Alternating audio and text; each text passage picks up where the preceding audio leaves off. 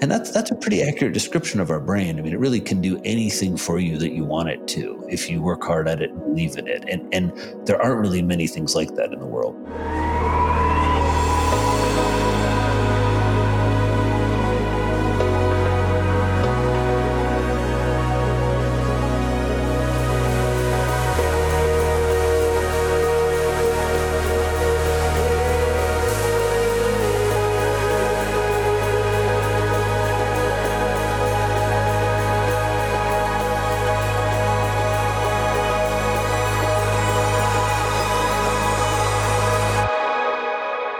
Hello, everybody, and welcome to episode 23 of the Two Lads podcast.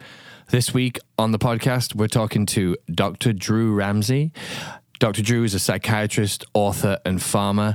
He's a clear voice in the mental health conversation and one of psychiatry's leading proponents of using nutritional inventions. He's an assistant clinical professor of psychiatry at Columbia University. Dr. Drew is a total legend. We had an awesome conversation with him, and we're really excited to bring this to you. He's got a lot of knowledge on different ways of hacking your brain so that you can get the best out of it. Enough of me going on. Let's get straight into the episode.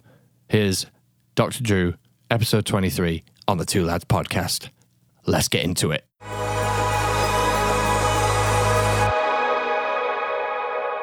Yes, mate. Yes, mate. Dr. Drew, how are you? Welcome to the show. Yes, mates. I'm very well, gentlemen. Daniel, it's good to see you and be speaking with you. It's a pleasure. Happy New Year. Yeah. Happy New Year to you too. We're excited to have you.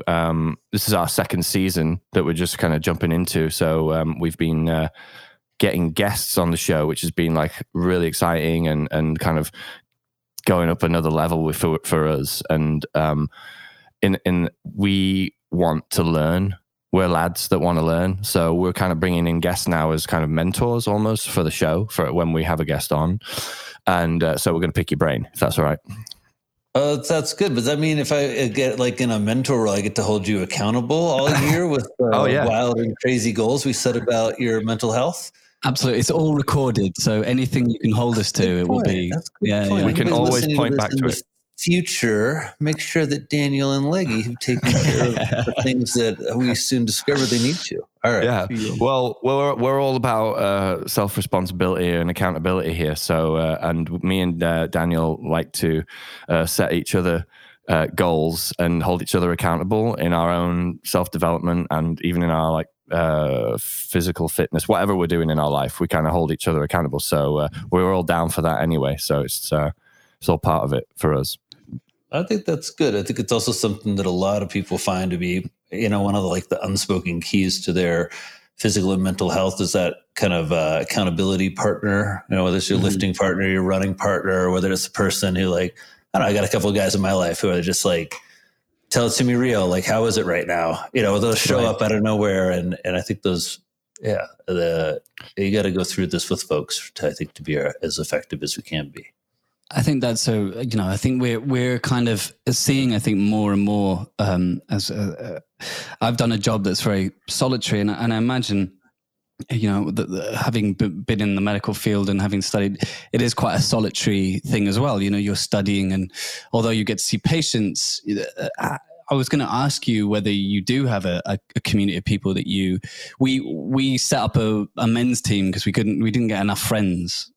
Dr. Drew. So we just had a men's team that we meet with every week, and it's part of that accountability. But I was going to ask you whether, I've watched my mum become a doctor, go to medical school, do all that, and it's a fucking hard process. Was there for you somebody or people that kind of held you accountable or held you as a man in this, with the kind of friendship and love in the same way that you care for people? Yeah, for sure. That's a really nice question. I appreciate that. I think that, one of the real hazards of the medical field is isolation. And then you just see a lot and you see a lot before it's going to happen to you. You see a lot that's, just raises the big questions about life and the fragility of it. So I think it's very important for all physicians, but I'm going to expand it sort of healthcare providers to have a lot of healthy tools, how to discharge that and process that. And then to have people that support you for sure. I'm really blessed. I mean, it's one of the things I can tell that I'm like less depressed because I'm really like more aware of it these days. But I just feel very blessed having really just a number of just communities of people that have really helped me up and supported me from. I went to this really special high school, the Indiana Academy for Science, Mathematics, and Humanities. And I still, just the other day, I got this like beautiful text from one of my long-term friends there, just like, you know, just a very, sort of making sure I knew the good I was doing, you know, and just like, and so, so I think I'm really blessed with having a lot of that. I have a partner, my wife, who's been my wife in my, I don't know, forever now, like more than 20 years. And so, you know, I haven't really achieved anything in my life that's of any substance without her. So, and then in terms of what you're, you know, I think alluding to sort of other men, you know, I think that's something I'm certainly still working on, especially at this age. I'm at an age, I think a little older than you guys, where men generally, the statistics are quite sad. We kind of, you know, struggle to make connections, and then as we age, we lose them, and then eventually, like, you know, men are old. Like, can you name any friends? It's like, no, like these assholes.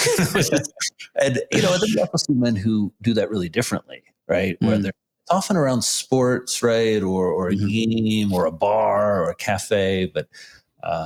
And so I've tried to be very, I don't know, just aware and more intentional over maybe the last 5 or 10 years of just trying to do a better job on my end of or my side of the street of reaching out, thinking about the way that you know, a lot of my male friends like give to me. Whether that's a lot of my the guys I know are just give a lot of experiences, whether they're taking me out in the mountains or they're showing me a new sport. And then I realized also just the importance within my own field and profession of just kind of needing to, I would say reconnect, but also as I've, I don't know, evolved a little bit into a little more of a telepsychiatrist and someone who's really kind of interested in the messaging in the media and kind of the mental health 2.0 that's really evolving. You know, who are the folks that are in that conversation? Who are the folks where I want to make sure that, you know, I can bounce some of these ideas off of them and hear what they're thinking. So, do you answer? I'm sorry, Daniel. I don't feel that. No. You nailed it. You nailed it. That's exactly what we're kind of. Okay. I was going to just follow up on that and just say to you, ask you, do you come up against resistance to expand in the, you know, in where you haven't gone before? And, you know, for example, you were just saying about, you know, you're aware of like how to connect to men is a bit harder, and as men, like, do you feel that resistance to kind of like, you're obviously super smart, you've gone through all this, you've learned all this stuff, you're doing all these wonderful things in the world, but like, you know, you only know what you know, right? So do you find it hard to progress outside of your own comfort zone and learn more? You know, I don't find myself in a place of like comfort zone a lot too often, to be honest with you. I mean, I know what you mean, but I think that probably something about being a psychiatrist is that you're often feeling a lot of things that are, you know, uncomfortable. Whether it's the limits of, you know, I don't know. I had a crisis drop in my lap yesterday, and I'm, you know, as you click hang up, the limits of knowing, like, was that the right thing? Was that the right medicine? Is that person going to sleep tonight? You know, did I miss something? I think, you know, all of those cliche quotes about when we're uncomfortable, we're learning are true, and have been really kind of true for me in my life of and probably part of what led me into mental health and psychiatry, of when you're sitting with something that really pisses you off or hurts you or like tweaks you, that like, you know, that's about you. Yeah. And the more that you sit with that, and, you know, the more of what really frustrates us, angers us, upsets us, like so often for men, that's projection. And so when I find that, you know, not being in my comfort zone, like I've moved to this really extreme mountain town and I'm a little out of my comfort zone, where there's a sort of, there's a way that as you get into a deep snow, not even that far into a mountain, that you're really vulnerable in a way that we're not often vulnerable, especially I'm not often vulnerable here in my warm Zoom cage talking to podcasters and patients. And so I think there's, there's a lot about how we meter out and think about discomfort. I think part of that, there's a big movement of like all the ice baths and things like that. And, I think there's lots of interesting data about that. But, at the core of that is probably you don't need an ice bath, which is really just challenging all of us to think about where we get uncomfortable and really the roots of why that is and how those things, often get in our ways. Mm. Do you think that we're kind of doing that these days because we have so many of our like basic needs met, and that those things that we've evolved through time were part of our daily experience? So we didn't need to jump into an ice bath because we were literally in ice baths trying to get food. We were cold. Yeah. It wasn't like a pastime. It was like a daily, why are you jumping into an ice bath at home once you've been in the ice all day kind of thing? Do you think we're adding that into our lives to keep up with like how to develop as humans or to stay on point? I think you're speaking to what we've lost in terms of physical movement being integrated into our lives. I think about this a lot I grew up in really rural Indiana and there's a lot of wood splitting, which is a great exercise. And then as I moved back there when I was an adult and was living on the farm, it was funny. It's like, there was like an exercise. There's like this mace that you swing around in the gym, right. and the contrast, have you guys seen that on Instagram and all those ripped dudes on Instagram? Yeah. And then, being out there in the country where you're getting blisters and your effort, is measured in the heat that you're going to generate this winter. And, you're fighting a knotty piece of oak. And so, and that doesn't have a number of reps, right? Mm. That doesn't have anybody rooting for you or tracking it on your app. It's just kind of out there in the world. So I do think a lot of that has been lost. A lot of men still have a lot of physical activity in their life and in their work. I mean, I think often we forget about all of the, laborers and workers and men who, lift and move, and women, right, who are really active as part of their daily lives, whether they're medics or, people in healthcare who are walking 5 and 10 miles as they're taking care of patients all over. So, but I think what you're suggesting is that there are things for all people, and particularly us as men, to be on the lookout for that are really have left our lives and now have re-entered our lives in ways that might not be is good for us from a mental health perspective. I think movement and kind of how we think about body image is certainly one of those. Yeah. And I guess that transitions into I've really liked about some of your talks and your work is that one of the things you say is anxiety is a superpower. And, and I just wondered, can you kind of elaborate for, we are seeing a huge rise in kind of men's mental health and people's mental kind of health coming to the fore. And people who are always saying mental health awareness, right? And that feels like, okay, we're aware. We have mental health. Stop saying that, Daniel. Yeah. I just stop saying it, but I just say mental health action now. I mean, I like that. Awareness. Awareness is good. Nobody know. You got to look before you leap. Got to know where you're jumping. Yeah. But I do every time it's Mental Health Awareness Month. I'm I feel like an asshole because I'm all right, I love this awareness, people. Wow, but yeah. I don't know. Aware, all right, I get it. Yeah, I get it. We understand. It's unless you weren't paying attention, you're aware that there's a massive mental health crisis and that your mental health is probably struggling. Yeah, for most people these days. So, but anxiety is a superpower. One, it comes from a lesson I learned early on in my career as I was a very young baby psychiatrist with the new office. And I was talking with a woman who had chronic depression. And she pointed out sort of the need one day to I need you to talk about something positive. Because I was all into her symptoms and her history. And she's like, this has become such a negative place. And I realized this woman also has all these strengths. And I hadn't reminded her of that. I hadn't encouraged that. I hadn't said, you do this thing that I think is amazing. She's a business owner. She was really successful. She's a great mom, all this stuff. So, and so I think that thinking, in terms of anxiety and it being a superpower, it's a way that so many of our emotions, from sadness to anxiety to insomnia, get framed as symptoms. And while they are symptoms, when we treat them concretely like that, or we think about them in a traditional medical model that my job is to take symptoms away with medicines, we miss the meaning of some of our symptoms. Sometimes, don't have meaning. People get suicidally depressed and incredibly anxious and have panic attacks for all kinds of biological reasons. But for a lot of time, a lot of us, those symptoms have a lot of meaning and reasons that they're happening. And also they take on a lot of meaning to us. And so with anxiety, when we're worried and we can't focus, it signals to us oftentimes the most important things in our lives that we need to pay attention to.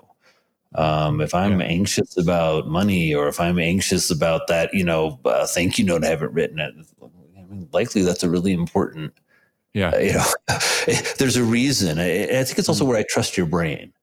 Like when your brain is anxious and worried and I just say like, oh yeah, you're sick, don't be anxious.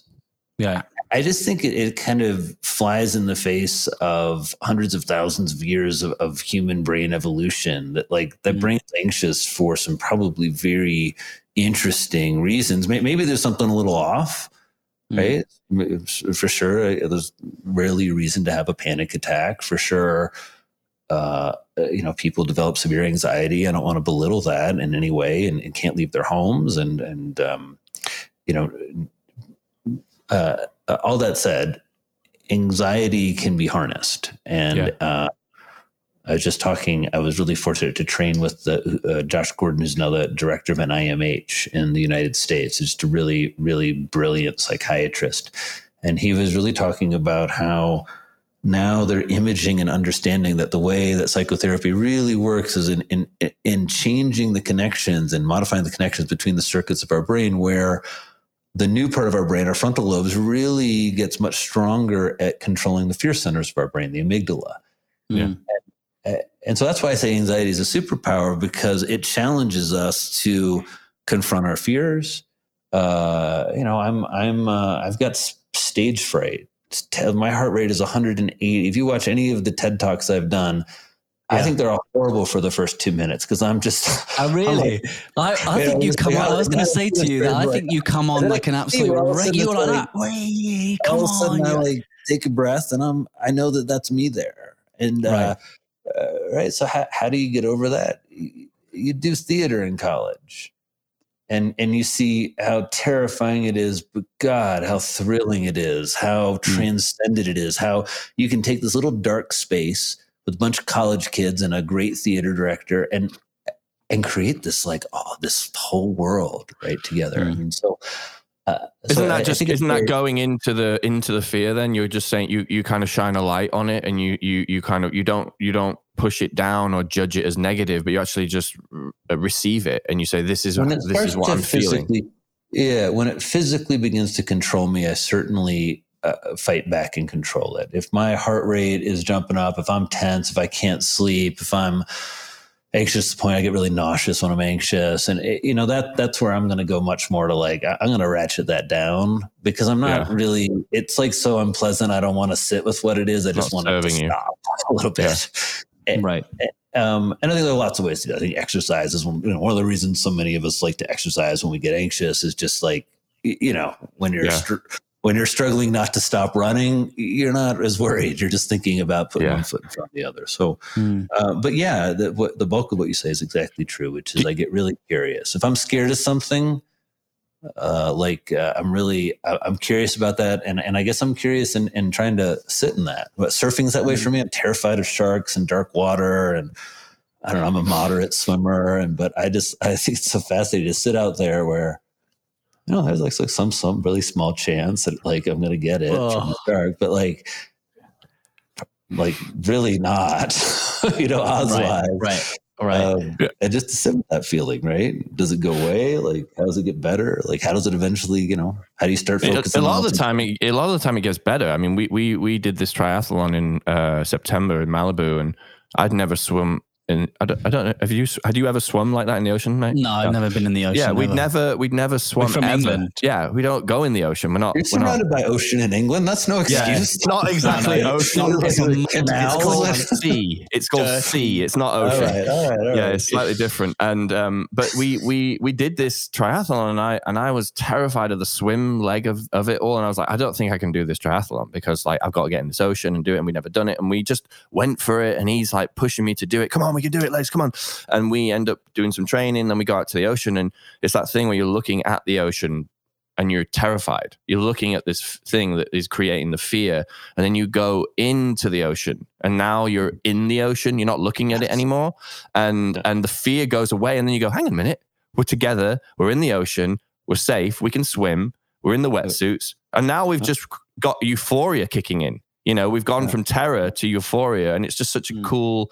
It happens every time that I have some sort of resistance to some kind of action or something I've got to do or a job that's important, or even just jumping on a podcast like this and being like, what am I going to do? What am I going to say? And, you know, and like, how am I going to present myself? And then you kind of get into it, and then you just like another little click on the ladder of like progress or something is how I see it. I really love that. And I think also I love the way you describe, you know, diving into fear and how suddenly you get a different perspective of it. I was thinking about the waves and how you sit and you watch them for a while, right? But in some ways, there's no sense of how big they are, scary they are, powerful they are until you're actually out in them, right? And then that little thing that was like, it looks like a 2-footer. It's like, it's not. Suddenly it's like hard to get out, oddly. So it's and I think that's why I do encourage people. It's why I like psychotherapy as a tool. It's why I think journaling is a great tool as well to you know, sit with, you know, not just fear, but those powerful emotions and not think about them, whether they're anxiety or sadness, just as symptoms. They're certainly symptoms, but as important things for us to pay attention to. I think that's really hard in mental health to sort out, right? Because if you're really, really, you know, struggling with a bad depression, a lot of what you're feeling is, you know, in some ways kind of like a false signal from your nervous system. Maybe there's some good reasons you're sad, right? You have grief, or you're through, you know, having a lot of stress financially, or you have a lot of genetics that predispose you that way. But kind of, I think it's where people get have to really spend a lot of time thinking and sorting out for themselves, you know, in some ways, which is which.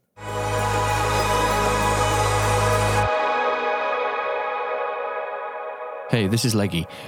Just a quick announcement or reminder, if you will, that we still have our Patreon account running. And if you've been enjoying the content and the podcast and the conversations that we're having, and that you find them valuable in any way, one way that we would really appreciate in return, if you feel like you're up for it, is to donate a little bit of hard cash.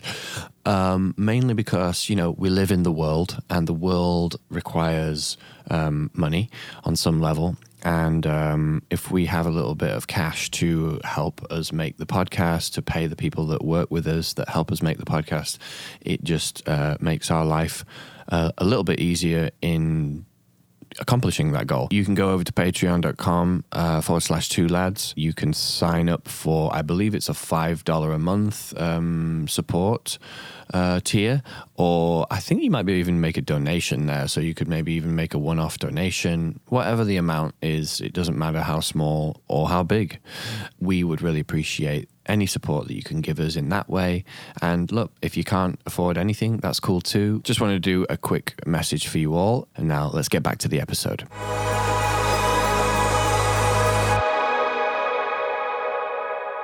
I was going to ask you this question about, in your opinion, is there a correlation between addiction in the brain on a physical level, and then also based in the kind of circumstantial environmental conditioning? Like, where does addiction live as far as you see it into between those two worlds? Everything lives in the brain for me because I'm a psychiatrist. And so I think circumstances are the environment, you know, that our brain and our genes play out in. I think certainly there are genetic components to anxiety, as there are learned behaviors, right? If you're growing up in the house with a lot of drug use and a lot of alcohol use, you're seeing that's how people cope with stress. You're seeing that's how people reward themselves. You know, it's not just that people are drunk and messed up. It's that there's a whole kind of notion of how that works for them as individuals. I think when it gets into addiction and dependence, I certainly think about the brain and brain effects of substances, particularly alcohol for men, as that's really the main substance, the most damaging substance in general for men. I guess you'd probably health-wise put nicotine on there. But in terms of being really wrapped up with men, male culture, how we connect, how we bond, you know, certainly alcohol is the substance by which, I think your question relates the most. And I think there's certainly a large biological component to that. And then I think you can kind of wire your brain a little bit over time. I think happens for a lot of people with alcohol, that alcohol becomes hydration. Alcohol becomes, as all of my patients' doc calls them, say, alcohol, and Alcoholics Anonymous talks about, it's always a reason to drink, right? You're celebrating, bad things happen, right? New Year's, yeah, everything. New Year's, yeah. So you're saying that where do you think that stems from though? Like in terms of, to me, it's coming from a source of some sort of trauma, which is experienced, so like, and therefore there's a pain associated to the trauma, and the alcohol is a tool to shut down the pain, right? In terms of the pain. I think that's very good for sort of theory, and I would say that an accurate model for a lot of people, that there's, alcohol is a very powerful tool for suppressing physiology and feelings and inducing euphoria and a lot of emotionality. And with that emotionality, some processing, right? Everybody's had that night when they're out with their mates and they've had a few too many, and someone says something and they choke up, and everybody's like, "It's all right," And I love you, right? I love you, man. I love you, right? And there's a discharge a little bit, as the disinhibition and a discharge that we all like. It connects us, it bonds us, and so I wouldn't say we all like, but certainly a part of the experience with alcohol. I think certainly there's a lot of trauma and anxiety that gets medicated with alcohol. And I think, a lot of people, I don't know, I love that there's only really one soundbite about alcohol, which is like 2 drinks a day is healthy for your heart. Yeah. Right. Yeah. Never got around that one. Never figured that one out. Yeah. Right. And for men, for women, they only get 1 drink. And I think it's about right. I think it speaks to the way that, we're as a species really wrapped around alcohol, and probably struggling with manifesting around what the meaning of our anxieties are, and what it means to connect without alcohol. Well, that's exactly. I was going to say, that there's something interesting around your work, which I find really relieving. Is there's a lot of care in how you how patient you are with people, and certainly in your talks. And the thing that we're trying to kind of, I guess, manifest here or kind of promote here is an idea of self-care, right? So that the details matter, because if you aren't in some version of self-care, then for me, when I wasn't caring for myself, I ended up outsourcing it to addictions and pain, these things. And I've learned over time that self-care is actually an incredibly important part. And for men, I think it's a hard realization to come to. Self-care feels like this feminine. I don't know what it was like in Indiana, but in London, no men are doing self-care. They're going down the pub and they're having they're going and in middle age, self-care is the stuff that like your wife tells you to do, right? Right, exactly. There's an ad. Toenails, come on. There's an ad in England, which is this woman. It was ran for a long time, right? It's this woman. She's in a bath, and she's like got these candles, and it's got this music, and it's this beautiful moment in this thing. And she's obviously come home from a day of work, and then this guy comes in and goes, "Oh, sorry, love, I'm taking a shit," and he just sits down, he has a shit, and but that for me encapsulates this idea of what we think of, right? Is these two things. So what I was interested in with you is you do talk about actions in this very caring way, and the caring manner in which you deal with these actionable steps. I feel like I think that's a really important thing. I'd love to hear some of how you came to such care, and also what those actionable steps are, because I think every day, especially your stuff around food has certainly changed my perception of, going from like keto or something, is to kind of go, what's a self-care regime and manner that I can go about this with?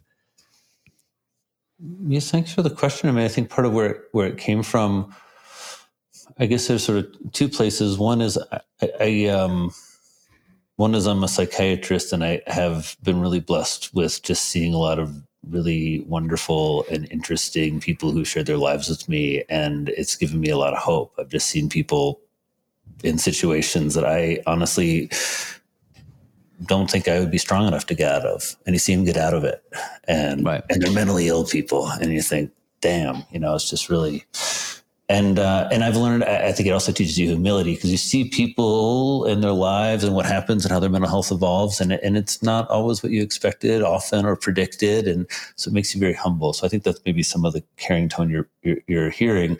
I also got really fatigued after my first book, The Happiness Diet, came out, with the way that it put me into a debate that wasn't about the right thing. Right? I was spending a lot of time like angst-ridden about like whether I was right about red meat or not, or whether you should like eat, or like, I'd be really excited because you guys are men to talk about how male vegans in the UK, like 52% in the Epic Oxford study were B12 deficient, and I just didn't like it. And then I noticed a lot of the messaging around health practices felt to me like, basically a lot of fear mongering and fat mongering.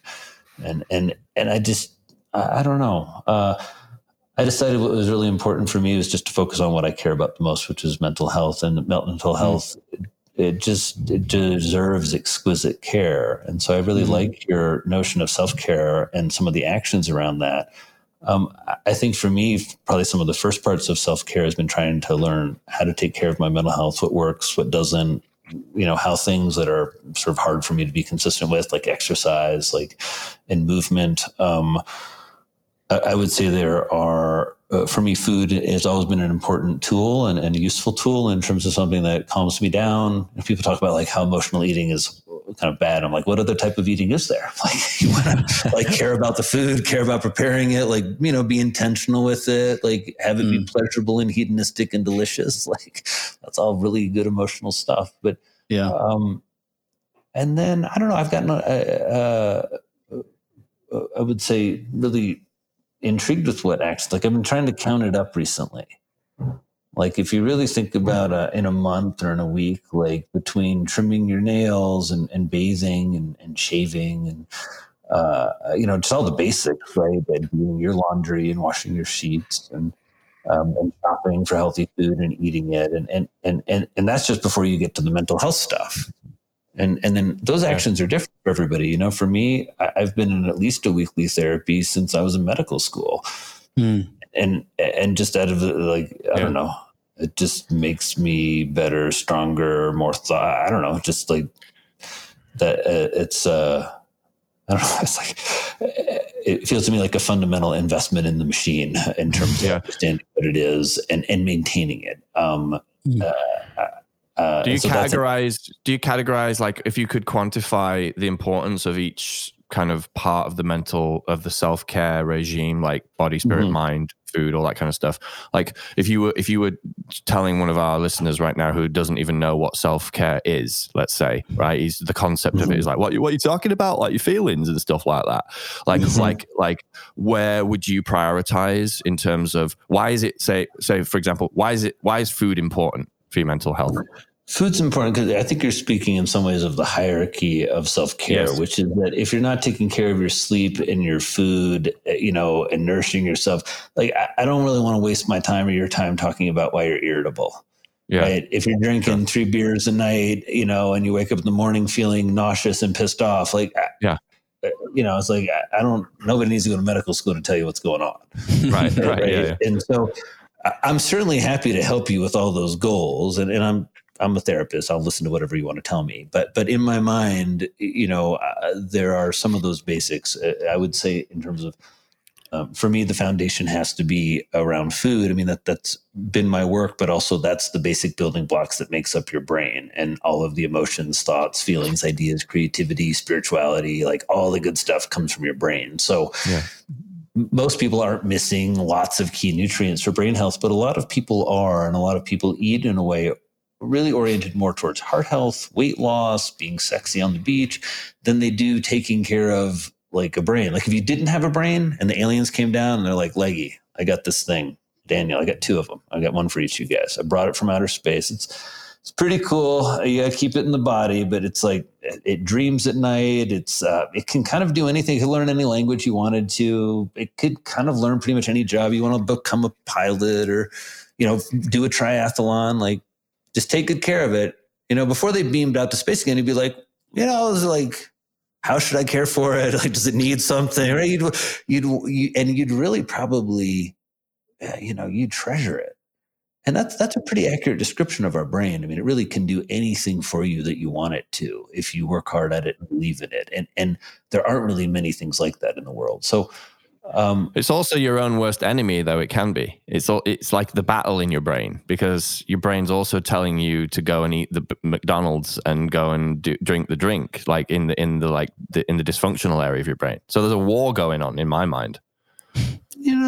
I think when you understand why your brain wants to eat those foods and in what context it's fine to eat those foods. When I'm hungry and I'm on a road trip and it's like 100 miles of food and I got hungry babies in my car, yeah, I'm thankful McDonald's there. That's clean, cheap calories. You heard it here first, folks. Yeah, he's on it. It's not my first choice. I will have run out of my healthy snacks at that point. But, I'm all for mixing it up on a road trip a little. But I hear what you're saying, which is that the brain is also the origin of our challenges. It's so for me, that's where the foundational part is, where I think a lot of people are lacking some strategies and sometimes awareness and oftentimes actions of having habits, whether it's around bedtime, whether it's around tidying up on a Sunday night before a Monday. One of my best mates over here, I said, well, what do you have to do later? And he's like, Sunday night. I was like, yeah, what do you mean? He's like, getting ready for the week. It's like, dumbass. like making sure we got all the food in store, like making sure that, I've got and it was just like a great moment of like, of course that's what you do on Sunday night. Simple. Right. Just like it 8:00 every night in my house, the lights go dim. You don't do anything else other than read. It's time to settle down and start getting ready for sleep. Because if you don't go to sleep and get into bed by 9 p.m., you're not sleeping 8 hours a night. I've been taking histories from patients for 20 years, and everybody likes to say, I like sleep like 7 hours, 8 hours a night. And I'd always say that too. I'd be like, cool, I'd write it down like 7 to 8 hours, sleeps well, right? And then I started monitoring my sleep a year ago.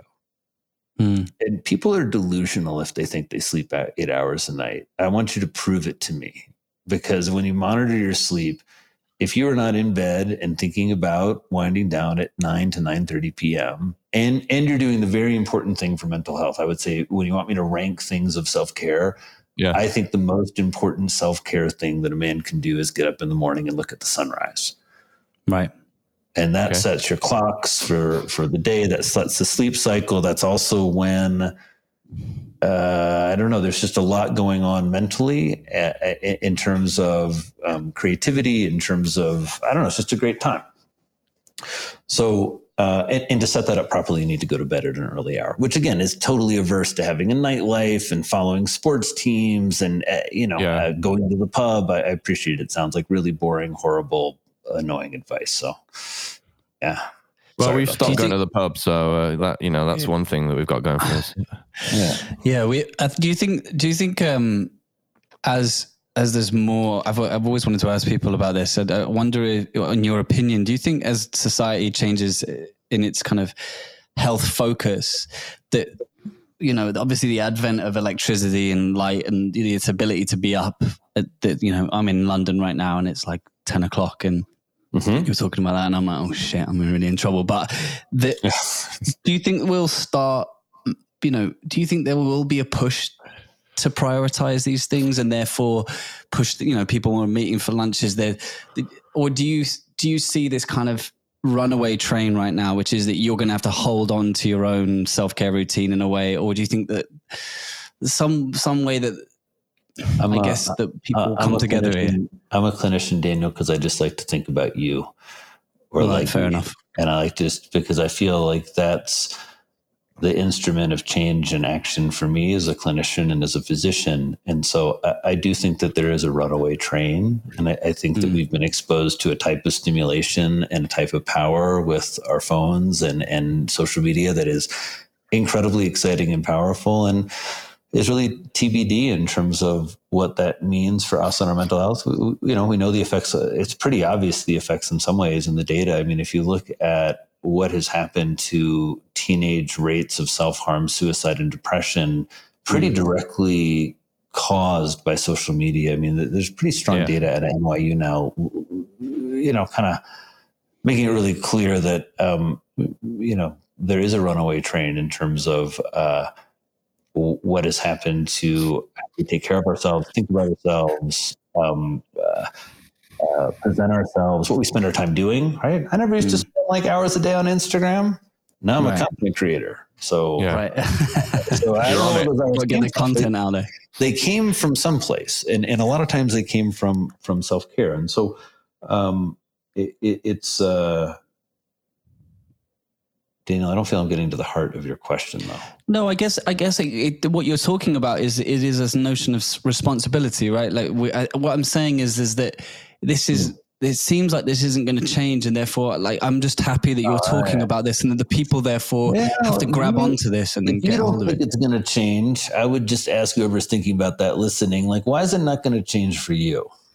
Because if you're blaming the runaway train, you're engaged in what I think is the biggest fatal flaw, bad step that people, and particularly men, take, which is projection.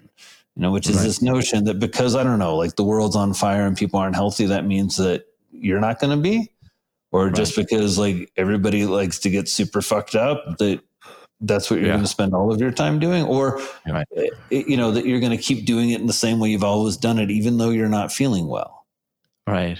And so but isn't it like such a symptom of the society then, you think, at the moment, in terms of, I mean, I don't think that we actually fully understand the repercussions of what technology is doing to us right now. I don't think we're still in the experiment, so I don't think that we like it too much. Like you will like it too much. But the pleasure zone is powerful. It gives us access. It's very stimulating for our brains. It's hang on a minute, Dr. Drew. Hang on. All of the flashing colors, all of like the nudie stuff, all of the material objects we want to buy and have delivered.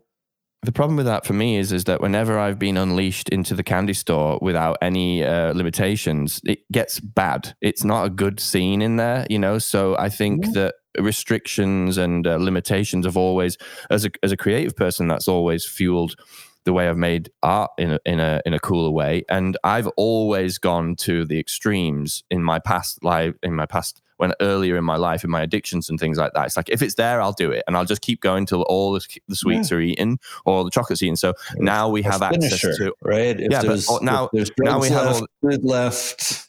Yeah. So I'm just saying that, like, I think what you might be saying, or what I'm tapping into and what we're trying to say, is that even though it's all there and available, you as a man or woman or any person you have to have some sort of control of your own desires and limitations, so that you have a structure in your life, so that you don't just go into the full, like, all the pleasure, all the chaos, and you find balance in your life. What you're saying is that before we even talk about prioritizing self-care, I think what you're saying is there is a runaway train of masculinity, in terms of, whatever way you're going to frame it, that engages in a number of behaviors that are horrible for our mental health. And before you even think about how you're going to get into self-care, you have to be really clear that you're going to have to create a boundary. Yeah. And you're going to have to make a decision that isn't around the things that excite men.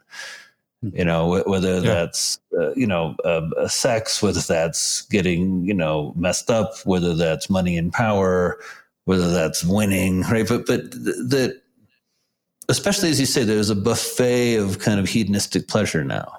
Yeah. And look, I'm all for hedonistic pleasure. Have fun, gentlemen. I don't want you to think I'm like Debbie Downer. And I don't know. There's from sober ways to have fun to non-sober ways to have fun. There's a reason that people do all this stuff that I think is important to knowledge. But I like the idea that you're talking about, hey, if you're just passive in this, you're going to end up really sick. Right. You're not going to end up with deep relationships. You're not going to end up with the self-care routine. You're not going to end up manifesting and realizing what is meaningful and purposeful for you in your life. And you're going to end up, in probably pretty rough shape when it comes to how you feel about yourself. And I think it's a really important thing to point out. Yeah, I think that what I'm badly, not very eloquently, kind of trying to say is that you are going to meet resistance in what you're certainly going to a restaurant and saying, hey, I don't want that. I want, can I have this taken off? Right. And I'm just using that as an example of these. Oh no, it's a pain. I stopped drinking for like 4 or 5 months ago now. And it's just like, it's sort of amused by it now, but just that moment when it's like, everybody's getting their pints into this and that. And I've stopped saying it because I realized, but I say like, well, do you have any mocktails? You have to acknowledge that that's a hard thing to say. So hard. I had this like hot mom, like literally laugh and then give me like the pity, like, oh, like you're not drinking, like, oh, it was just it was so anyway. But yes, I think that there is a discomfort in setting boundaries. There's a discomfort in changing routine. I think our conversation begins to come back. If you're fearful of changing your routine, right? If you're getting into an area of discomfort with just a crazy notion, like, I don't know, we're talking a lot about drinking, not drinking, or really, really committing to learning something, whatever it is, and you're scared of it, right? I mean, it's I think that is, like should be a guiding light, a little fairy in the forest leading you someplace really interesting. Yeah, I think I was going on about pain, but like I really do think that pain is a message to you that something's up, right? Like in the physical sense of pain, if you've cut your leg, you need to address the wound, and the pain tells you better get yourself to the hospital to get the wound addressed, right? So in the same sense with psychological or mental pain, I think it's important for us to like understand what that actually feels like, and to be able to register it as like, oh, I'm actually in pain right now. Especially for men, we just kind of go like, oh, we better get on with it, and we just put it down. And so that's being stoic, right? That's like one of the most important things about us. We're stoic. Yes. Like I could be in pain, but you'll never know. Because I'm a man. Yeah, I actually got this book for the holidays, so I'm already a daily stoic. If you were the Stoic Club's gonna be pissed at you, Leggy. They'll be like, dude, you're talking about pain on the podcast again. You don't feel pain, Leggy. Pain is, let me just jump into this segue into you, because I know the happiness book is an earlier book that you've written, but like, are you trying to get everybody into a state of happiness constantly? And is that even possible? And what is happiness? No, I don't think that's possible. I think with my nutritional psychiatry books and my work around brain food, I'm really trying to do two things.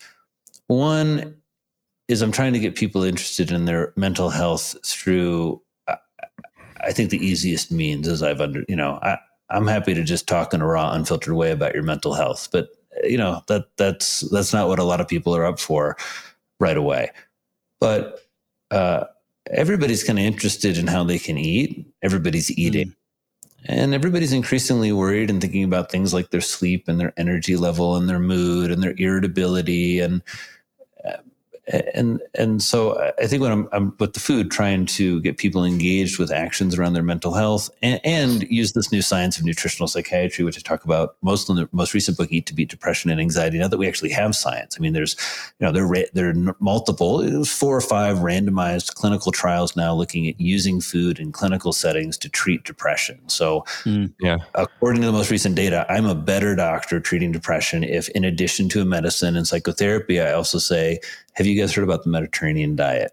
Let's talk a little bit about it. Let me give you some tips and tools. I'm going to ask you about it over the next few weeks. I want I want to set some goals with you. I want you to eat more olive oil. What do you think? And I get you really engaged. When that was done clinically with patients, 33 or so, a full third went into full remission from their depression. No. Which maybe sounds like a small number to some people, but for everybody listening, treating remitted depression, I mean, if that was a medicine, it would be the biggest blockbuster drug to get a third of people with resistant depression better. So there's, and then there's all this chemical reaction. You're saying it's like a chemical response. It's yes, because what is food? Food is molecules and chemicals. And what are we doing with food right now? And I think it's where like you're down on the modern world in an appropriate way. And I think speaking about the ways that it's pathogenic, that we have moved towards a very efficient diet that doesn't have a lot of nutrients. It has a lot of calories, and it's very inexpensive, which is great if you're hungry and hungover and all that. But it's not great if you're, again, trying to fuel the most incredible thing in the world, which is your brain. And it leaves us deficient in a number of nutrients. I joked about that B12 study in the vegans, but look, plant-based movement has been huge. The idea that half of your British vegans are B12 deficient, another 21% are B12 insufficient. B12 deficiency leads to depression, dementia, and death, period. Right. Yeah, That's not a debatable fact. That's just basic neurology. It's easy. Look, you don't have to eat plant, or you don't have to eat meat to get B12. You can take a supplement, but it just kind of, in some ways, speaks to how fragile the brain is. The B12 is the biggest molecule B vitamin that you eat. You have an entire cellular type that excretes a protein also you can absorb B12. That's how important it is. So there is a way that we've moved towards eating food that biochemically leads to more inflammation. This is very clear. It leads to a less diverse microbiome, and those are the kind of organisms that live in your gut. Those are now pretty clearly different in individuals who go on to develop things like depression and dementia. A lot of the foods we've always eaten to take care of our gut and have been, fermented foods always have been part of the human diet. Seafood almost always has been part of the human diet. Plants, when they find early hominids, there's like dozens and dozens of plants in the gut. And so not that we always want to just look to the past in terms of how we design our diet, but as we get sick, we want to look to where we've deviated. And the signal and all the data about food and mental health is pretty consistent. Maybe it's a little boring, but it kind of says if you were going to do one thing, moving towards a more traditional diet. And I don't mean traditional diet for you Brits like, fish and chips and pints of Guinness. I mean traditional diet. Well, I think actually colcannon is a great dish. That's a traditional Irish dish. It's potatoes and kale. Right. I mean, that's like a bevy of potassium. Kale is one of those nutrient dense things you can eat. I mean, that's an incredible dish for your health. So traditional foods meaning fish and chips, not foods. So much. Yeah, just unprocessed foods. You want to have some fish and chips occasionally. I think it's one of the reasons I like prescribing food as a psychiatrist. Is you want to have fish and chips sometimes, great. You should if you like it. That's not the point. The point is that, that's some potassium in the fries. And in my work, kind of, how do you brain health that up a little bit? Right? What's the type of fish you're using and what are you frying it in? And that's a great meal, but I don't see a lot of plants on that plate besides the potatoes. What are we going to serve with that? And instead of having a massive, half a pound piece of fried fish, how can we sort of maximize the healthiness and brain healthiness of that dish? So all my books have recipes. If folks are kind of wondering about how to actualize this and all the programs that we have online, from Healing the Modern Brain, our new program, which is a kind of modular course around mental fitness, to the book Eat to Beat Depression and Anxiety. It's really hoping to, teach people these brain lessons, make it very actionable. How do you get more leafy greens in your diet? The way I do that is pesto. I love pesto, super easy, or lots of sauteed greens. I don't eat a lot of salads, but when you tell people to eat greens, they're like, yeah, I don't like salads. Neither do I that much. There's all kinds of different ways to do it. And that's what I've really tried to help them provide some tools around that in terms of, self-care for nutrition and brain health. And then I really appreciate this conversation in terms of, thinking a lot about male mental health and the barriers to self-care and a lot of the factors that I think leave men really struggling with their mental health in a way. I do want all the men and women to be listening that as one of my patients who is in a bad crisis said to me this fall, mental health is no joke.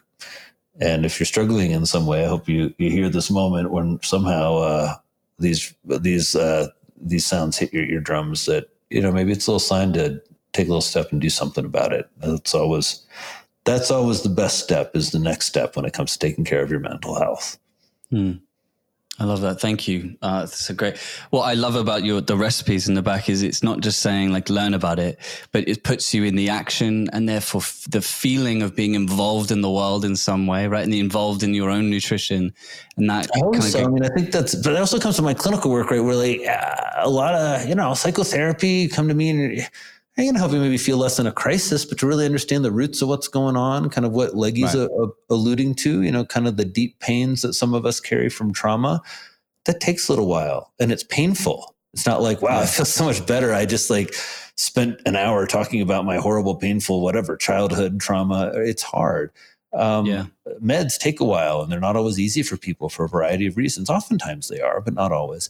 But food is something patients are doing every day. So that feeling that you just talked about, Daniel, is one of the reasons I really got inspired about nutritional psychiatry, was this notion of, we're both going to go eat dinner. All three of us are going to go eat dinner. You guys already did, right? You'll have breakfast tomorrow, right?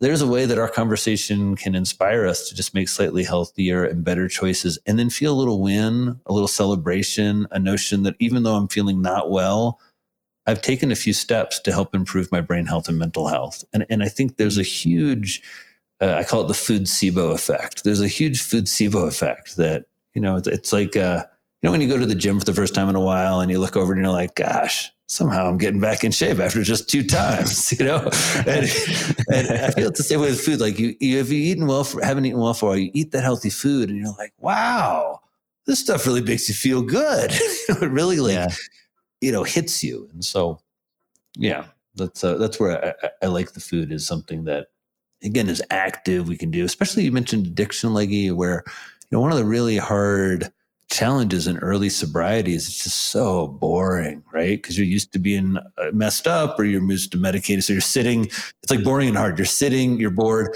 and you're having a lot of hard feelings that you've been suppressing often or coping with via substances. And so it's one of those, going to the grocery store, going to the farmer's market, chopping up vegetables, cooking a crock pot, inviting people over for dinner. It burns time, and it's goal directed. That just kind of, and it's pleasurable, right? So there is a kind of, like substances, there is a sense of putting an effort and getting in a nice, kind of dopamine sense of seeking and then achieving. So. As we come up to the hour, Dr. Drew, we could wrap up, but I just wanted to kind of siphon all that down, because when you were speaking, I was just like, oh, hang on a minute, this is what's cool. The food part is almost like you can immediately jump into this work through this food structure, as we go into the trauma and the talking and the therapy and the exercise. All these other things take a bit of time to kick in, but you can start with this food immediately, and it's at first. And as you asked me, like, where do these things rank in the hierarchy? In my mind, because it's daily, because it's necessary, and because unlike other things that are daily and necessary, like, I don't know, like breathing and sleeping, with food, you really have it doesn't get in your house unless you bring it there, right? And so there is a level of control and engagement that I think is really enticing. And I think that's where it starts, right? If you don't have enough zinc or B12, if you're not taking care of yourself, if you're not kind of making a decision on a fundamental level, like, I'm really worthy of great nourishment. Yeah. I don't know. I think that it, not that stance isn't hard to get into, or that we don't waver in that, but that's really who we want to be as people and as men, right? Yeah. With this notion of, I really know how to care for and love myself. I have ideas and theories and ambitions around that.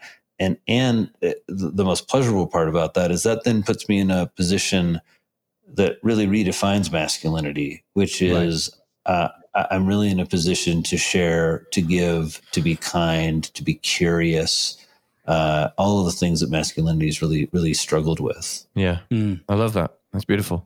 I think that's really beautiful. And really, in such a kind of linear fashion, has kind of brought us around here, which is that these are these tiny little moments, right, around what we think of as being a man, or what we think of as being, healthy. And you are going to meet resistance. There are daily little moments where you can make those differences. There are daily little things you can do. And there have to be, I would say. I mean, in some ways, they have to be. We make it this mountain, right? But it's that's just a step. It's right, as you're saying. And I do think there's really brilliance in that, because if you're not seeing those moments in your daily life, which I think a lot of times when we're depressed or drinking too much, we don't, right? It feels like this oppressive thing that we're stuck in. But that's really when, if you're not seeing those little moments where at least, sure, maybe you're still making the choice that leads you into places that don't feel great, but you got to see those moments where you're making the choice, because that's really the beginning of like self-care and self-actualization. But you also need leaders like yourself who show that this is that you're not sugarcoating it, but you're also not drilling it in that way. And I think it's important for men to see this. And I really am just really thankful that you came on and chatted with us, because you need role models who just go, hey, just think about this. Look, this is just my clinical opinion. Do it or don't. But look, here it is. And I never had that in England. And I never got access to that. And I just think it's like so fucking cool that it's all out there. Getting this. It's all out there. And you can do it if you just put in that work. And thank you for kind of pioneering that, even in the details that you do. Well, thank you, Daniel. Like, I really appreciate you guys spreading the word and just having this open conversation where, men can talk about that these things are real, that there's a lot you can do about it, that the more we connect on it and keep the conversation going. For men who are listening, another great resource, we've done this really fun series with Men's Health called Friday Sessions, which is up on Instagram TV on the Men's Health channel. And it's basically all these interviews, myself, and I've got a great, one of the men who's really become a close friend over the years, Greg Scott Brown, who's a fellow psychiatrist and yogi. And we've interviewed all these men about their mental health, rappers, singers, athletes, artists, businessmen.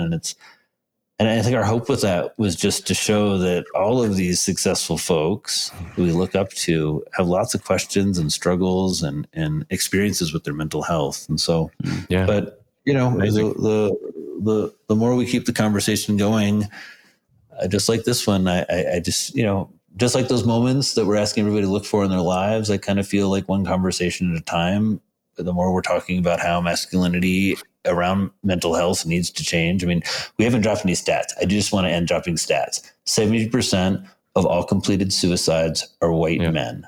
Yeah. So probably about 80% of all completed suicides are men. Yeah. The rate of substance use disorders, so there's nicotine, alcohol, cocaine, all of them, is 49%. So 1 in 2 men.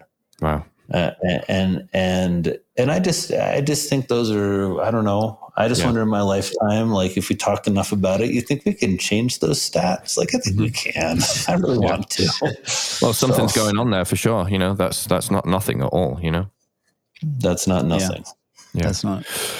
Well, thank you so much for coming on the Two Lads podcast, Dr. Drew Ramsey. We really appreciate it, and we hope to check back in with you again at some point and see how we're getting on, see if we've survived. Yeah. Well, Daniel, I really appreciate being on here. I don't feel like we set enough food goals for you, so I'm just going to leave you with my little nutritional psychiatry. McDonald's is okay. You said McDonald's is all right. McDonald's on the road trip, I said. Okay.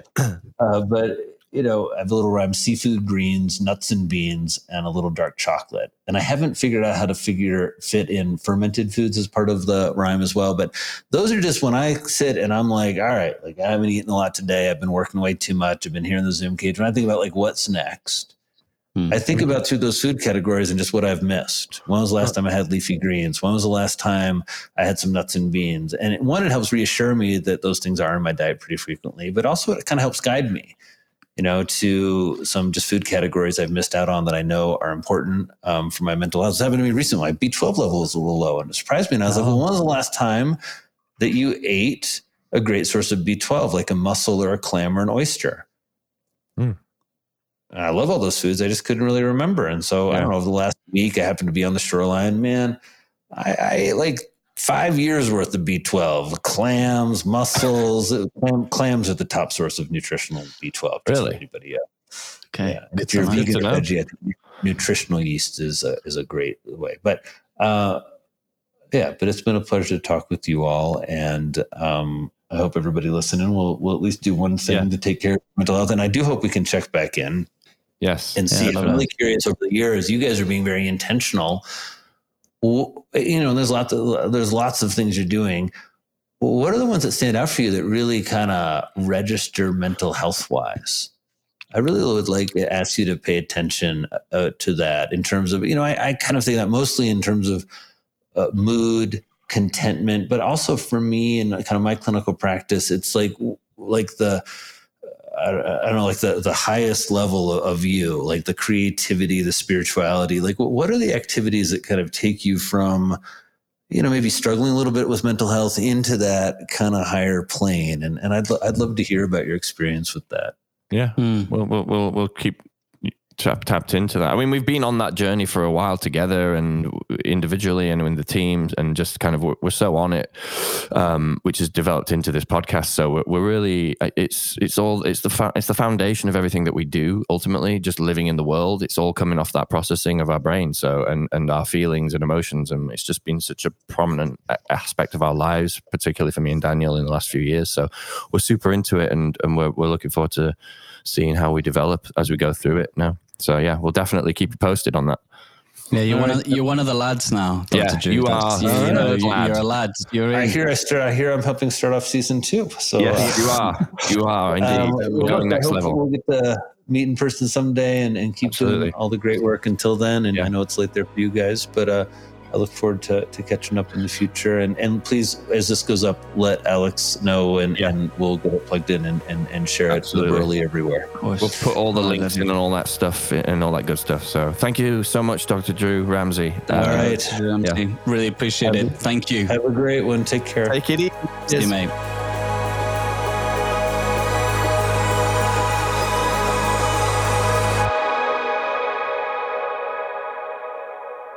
Thanks so much for listening to that episode of the Two Lads podcast. Hope you enjoyed it. We certainly enjoyed making it and having the conversation. Please don't forget to subscribe, hit the like button, do all that good stuff wherever you're listening to this podcast. We really appreciate the feedback. Leave comments, say what you got to say, hit us up on Instagram. Let us know if you want us to talk about anything in particular. We are coming up to our last couple of episodes of season 2. We'll be taking a break, but then we'll be coming back with a whole new invention. So be sure to stay tuned for the latest and greatest in the Two Lads podcast. Anyway, until then, and until the next episode next week, yes, lad.